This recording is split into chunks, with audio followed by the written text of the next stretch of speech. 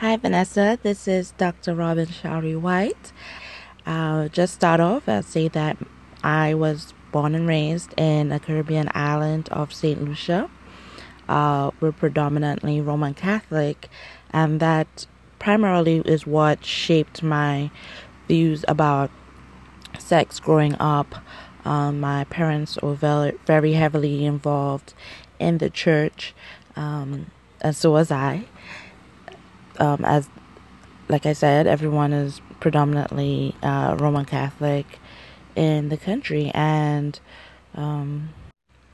as such, my thinking or my framework was extremely heteronormative, and even more so, anything outside of uh, what God put on earth to be married, right? Which is a man and a woman, or as they say, Adam and Eve, not Adam and Steve, what seemed to be an anomaly or a disgrace to our culture.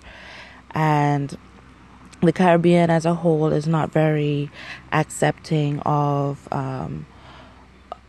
homosexuals and lesbians or even transgender communities. They're constantly mocked, made a mockery of, and laughed at, and oftentimes face horrific crimes just for being who they are, um, identifying with their gender or choosing or actually being attracted to or, or more inclined to be with someone of the same sex. So that's just some background information on the landscape and the nature of my country as well as the region growing up. In my household, as far as sex went, it was clearly off limits for children, pretty much. Growing up, that's just something that wasn't really discussed and was understood that you will engage in those behaviors once you're an adult, preferably married. So, it being off limits, of course, that would be the abstinence approach. Uh, there was no talk about birth control or condoms, any type of contraceptives, um, or any preventive measures for sex. Um, and I wasn't science. I was a science major in high school. And of course, so I did biology, chemistry, physics. Even when we did biology, as far as learning about the sexual organs, reproductive system, that was strictly scientific. I honestly didn't even know where babies really came from because they were cringed. The teachers would cringe when they had to discuss even the anatomy of the vagina. So, I would say it was just a very repressive, especially for girls and women growing up in St. Lucia and the Caribbean. I mean, sexual conversations around sex didn't happen in an informative or educational manner.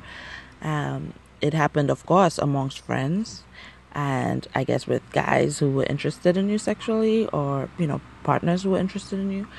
But that's with your peers. As far as parents, no, that definitely didn't happen, or any authority figures didn't teach anyone about sex, or help shape their views in any positive way. So fast forwarding, I moved on to college in America, and of course I met a plethora of different types of people with different lifestyles, and I learned a lot of things. I realized that I had to unlearn through my friends that people didn't choose to be gay or homosexual any more than I chose to be straight or heterosexual, and just learning about the context and the power dynamics that occur with sexual relationships and gender norms and all that. I studied public health. I studied psychobiology and a lot of women's and gender studies classes. So that also helped me to unlearn problematic views and behaviors that I had from my cultural upbringing, and I'm still unlearning, really. How I do that, just constantly keep updated with the current affairs, literature, and the practices of grassroots organizations, activists in the field, as well as just trying to be a better person. Human rights, just taking a social justice approach and looking at the world through a lens where